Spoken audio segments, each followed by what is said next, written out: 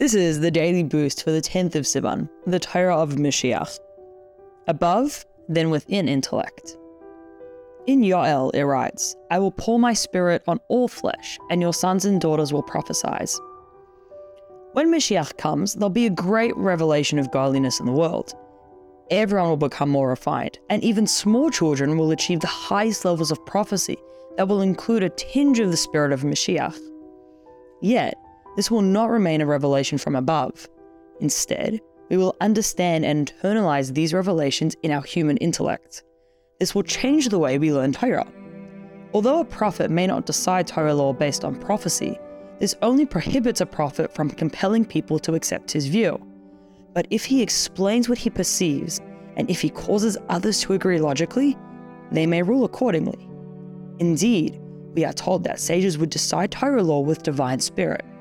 This is allowed because they bring this perception into the understanding of the Torah concepts.